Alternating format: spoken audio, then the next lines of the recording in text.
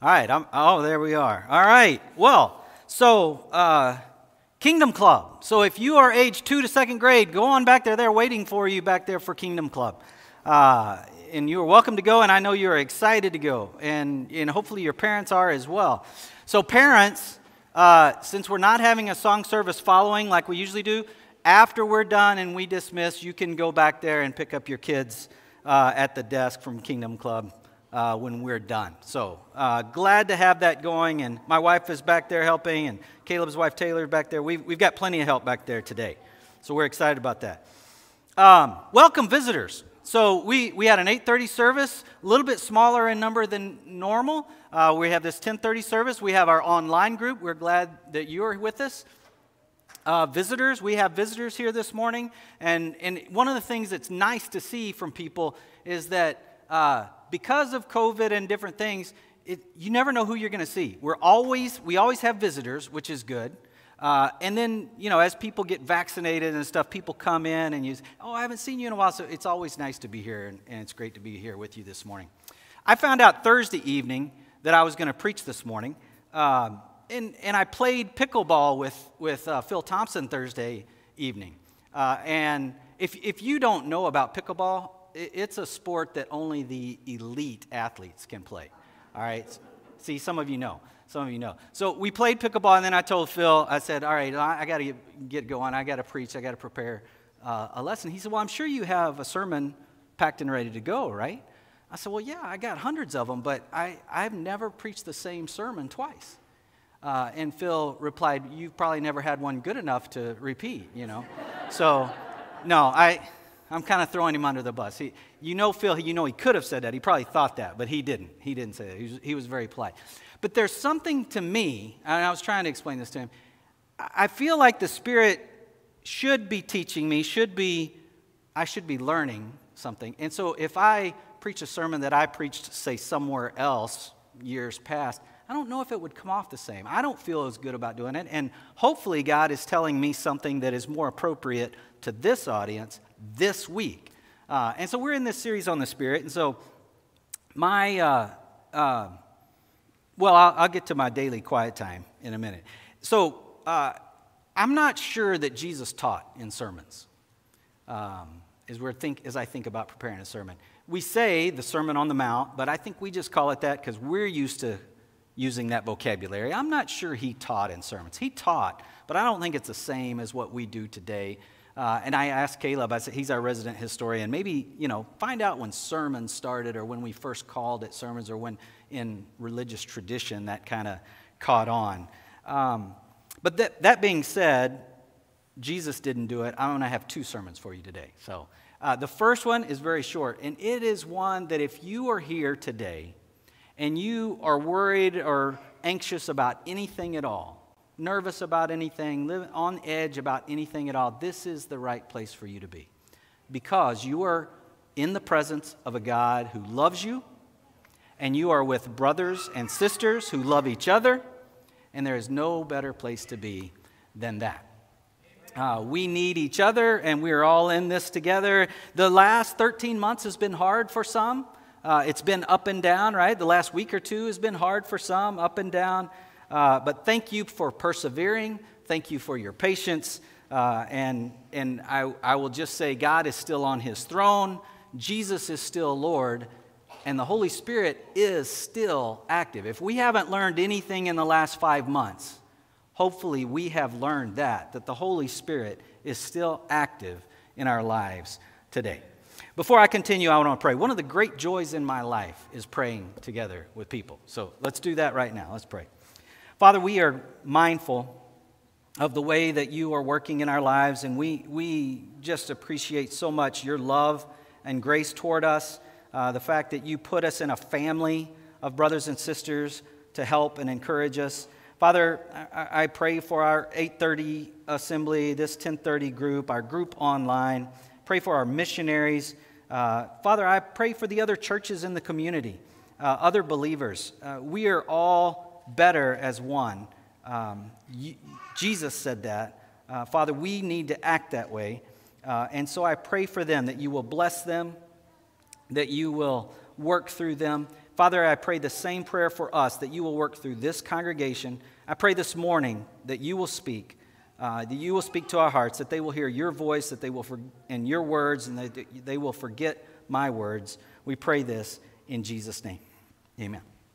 All right, sermon number 2. So in Matthew chapter 4 and in Luke chapter 4, you have the story of Jesus going out, praying, fasting, and it says that he came back to Galilee in the power of the Spirit. So that's not our text this morning, but I think about that.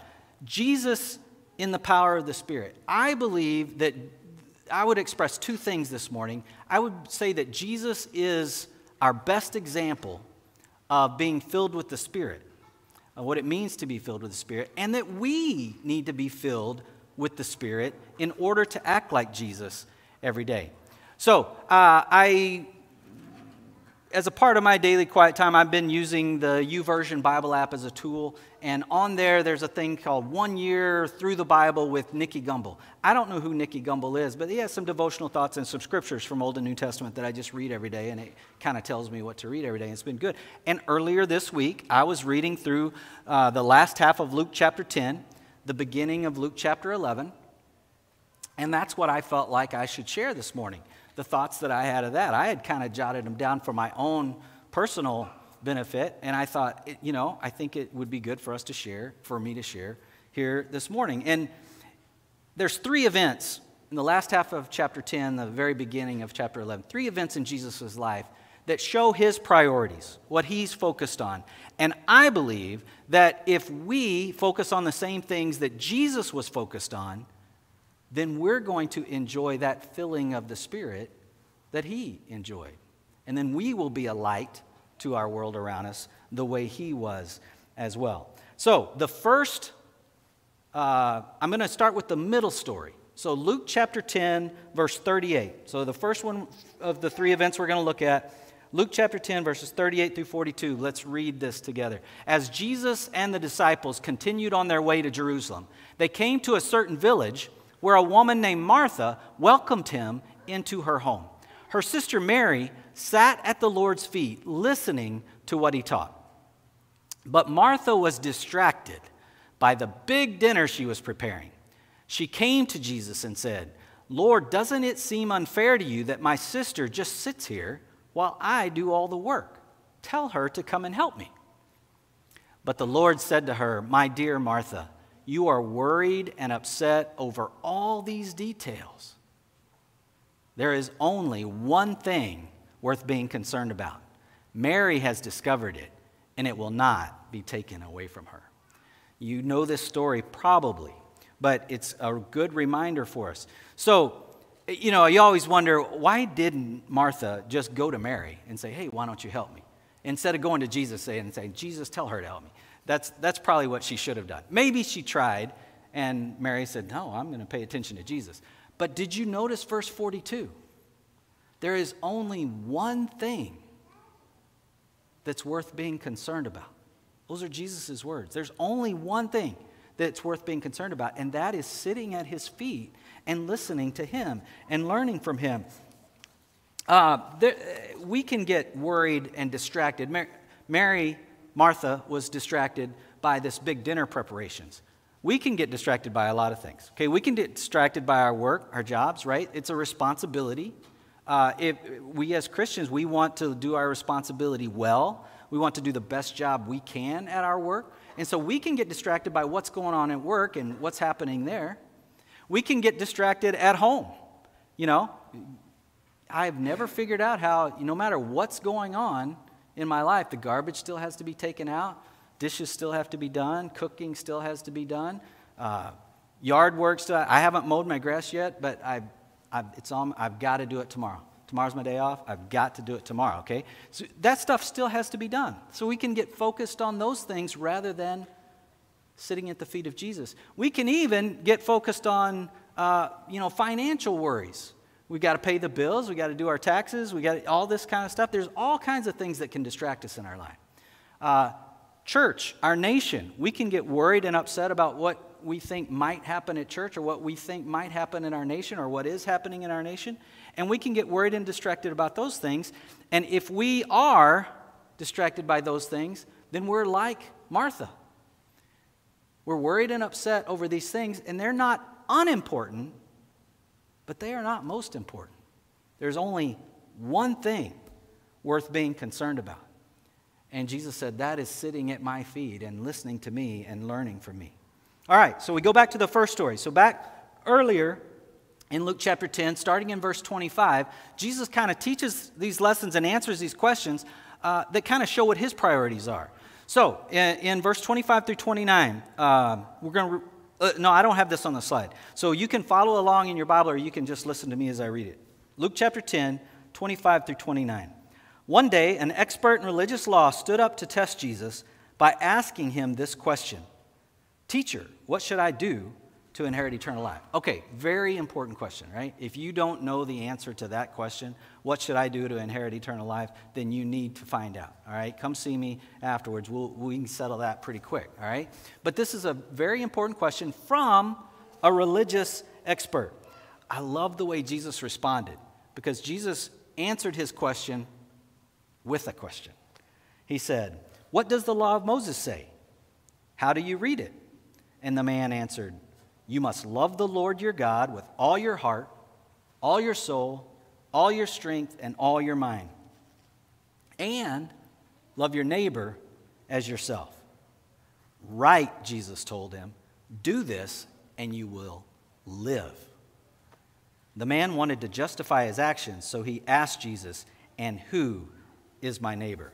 Man's he's looking for some limited liability here. I think he's got this following the word down, remember, he's a religious expert, but in loving God, he feels like he's okay with. Loving his neighbor, he probably feels a little weak on, so he's like, all right, so who is my neighbor? How can I limit my liability here?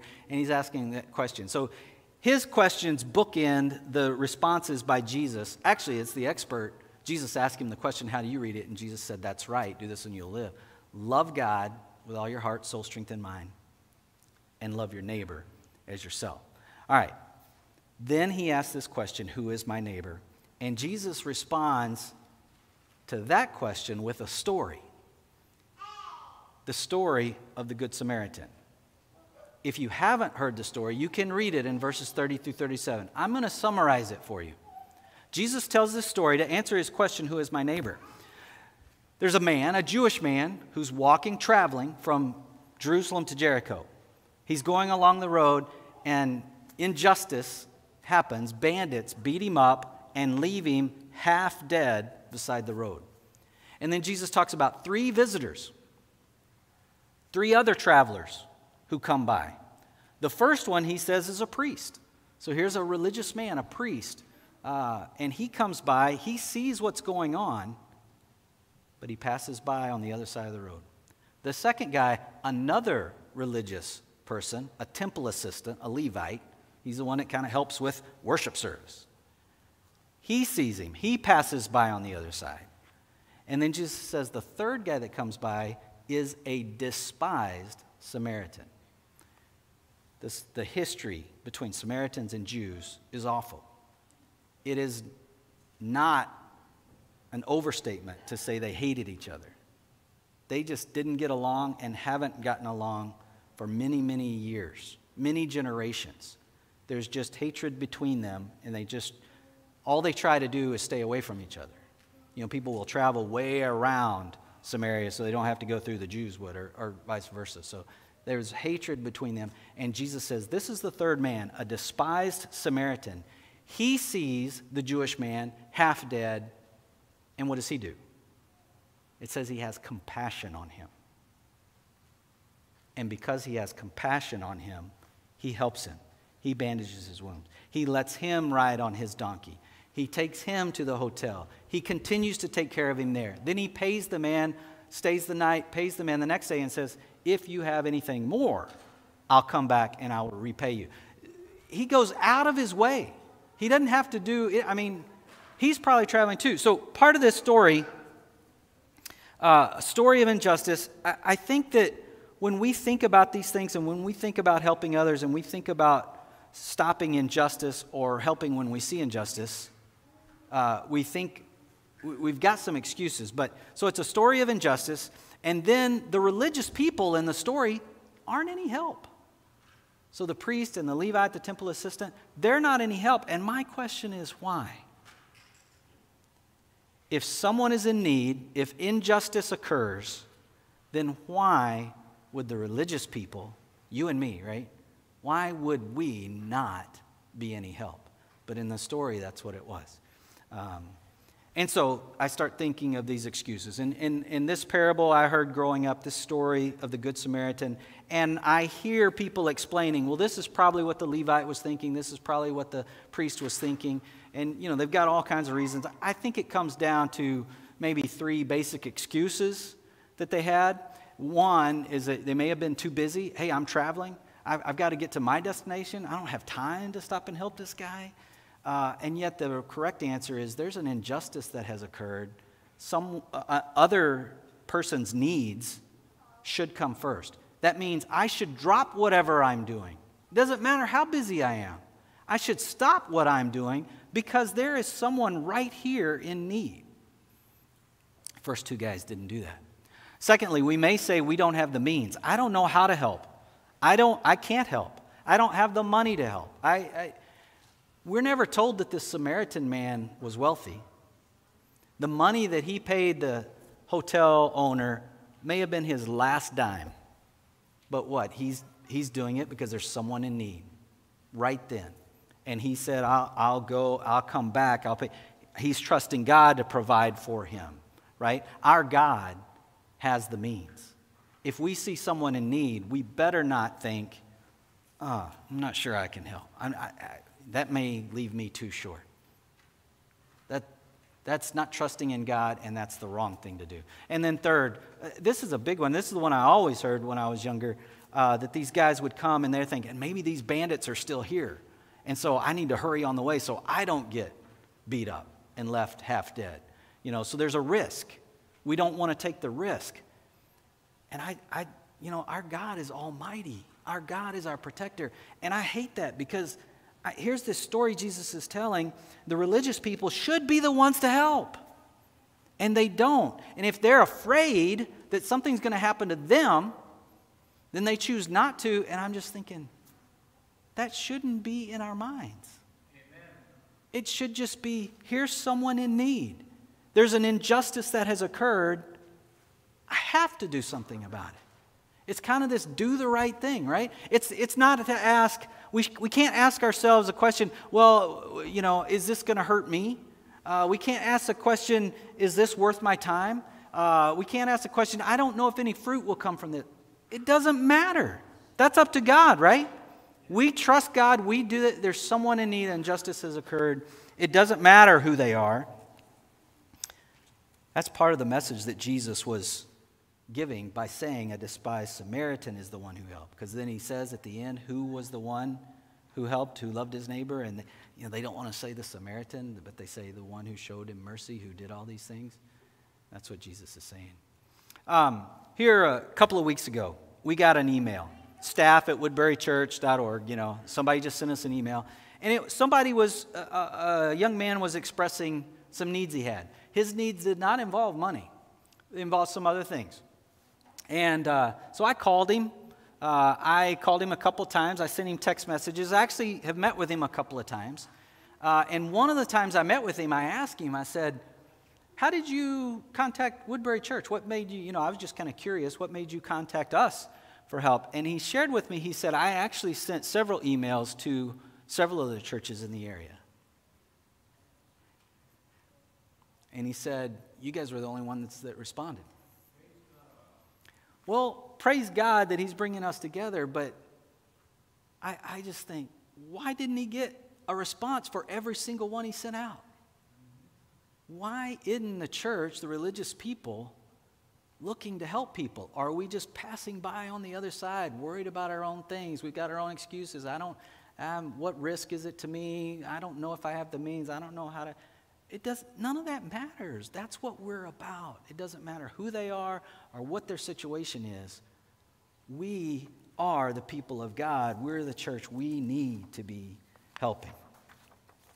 All right, the last story in this passage is at the beginning of Luke chapter 11, and this is the Lord's Prayer. This is Luke's version of the Lord's Prayer. Jesus had prayer as a priority in his life. You read through the Gospels, he would get up early. It would say before the sun came up, while it was still dark, he would go out and pray. Disciples would be looking for him. People of the town would be looking for him. Where are you? That's especially in Mark chapter 1. But Jesus says, I've got to spend time with my Father. This is what I'm about.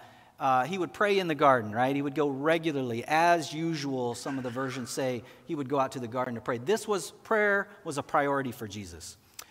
Luke chapter 11, let's read it together, the first 4 verses. Once Jesus was in a certain place praying.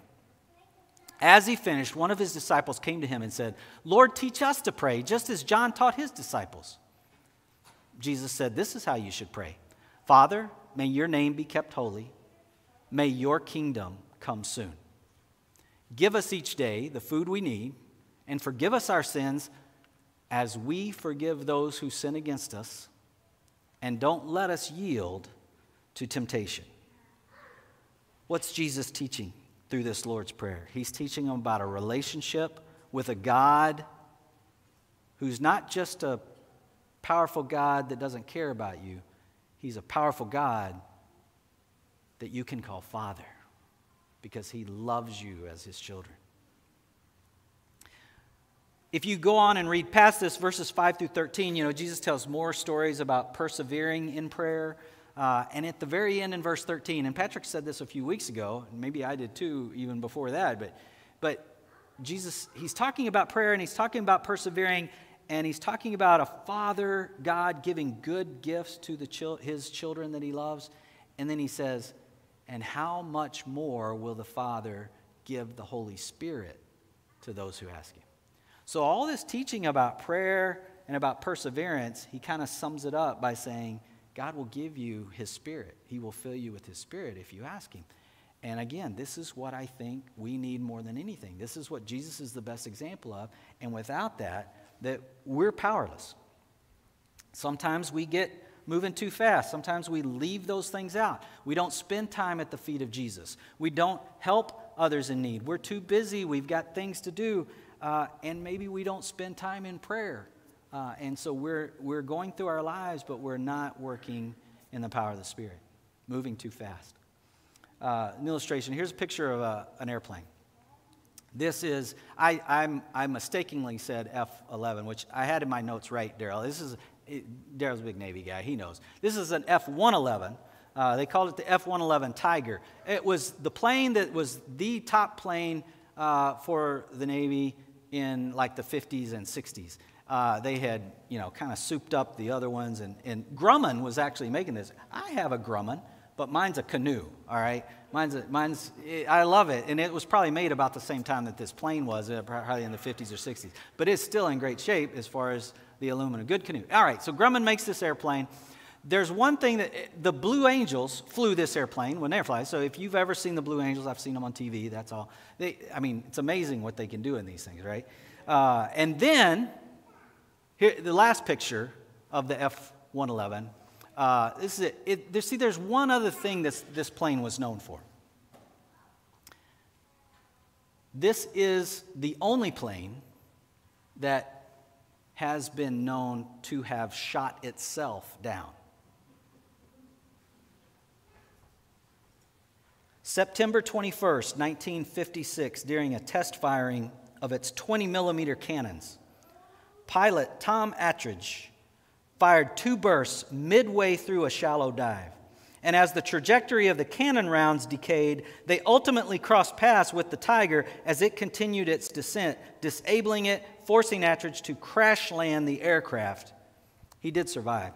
The way I read it in another story was that the plane is traveling at supersonic speed.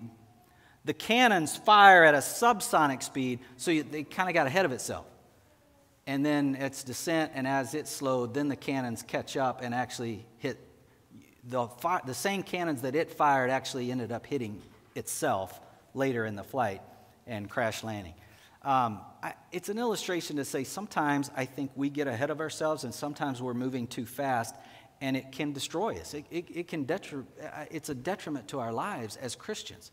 if we're moving so fast that we're not following these priorities that Jesus did, the spending time in prayer, helping others when you see need, helping in justice, being filled with the Spirit, loving God with all your heart, soul, strength, and mind, if we're not doing those things,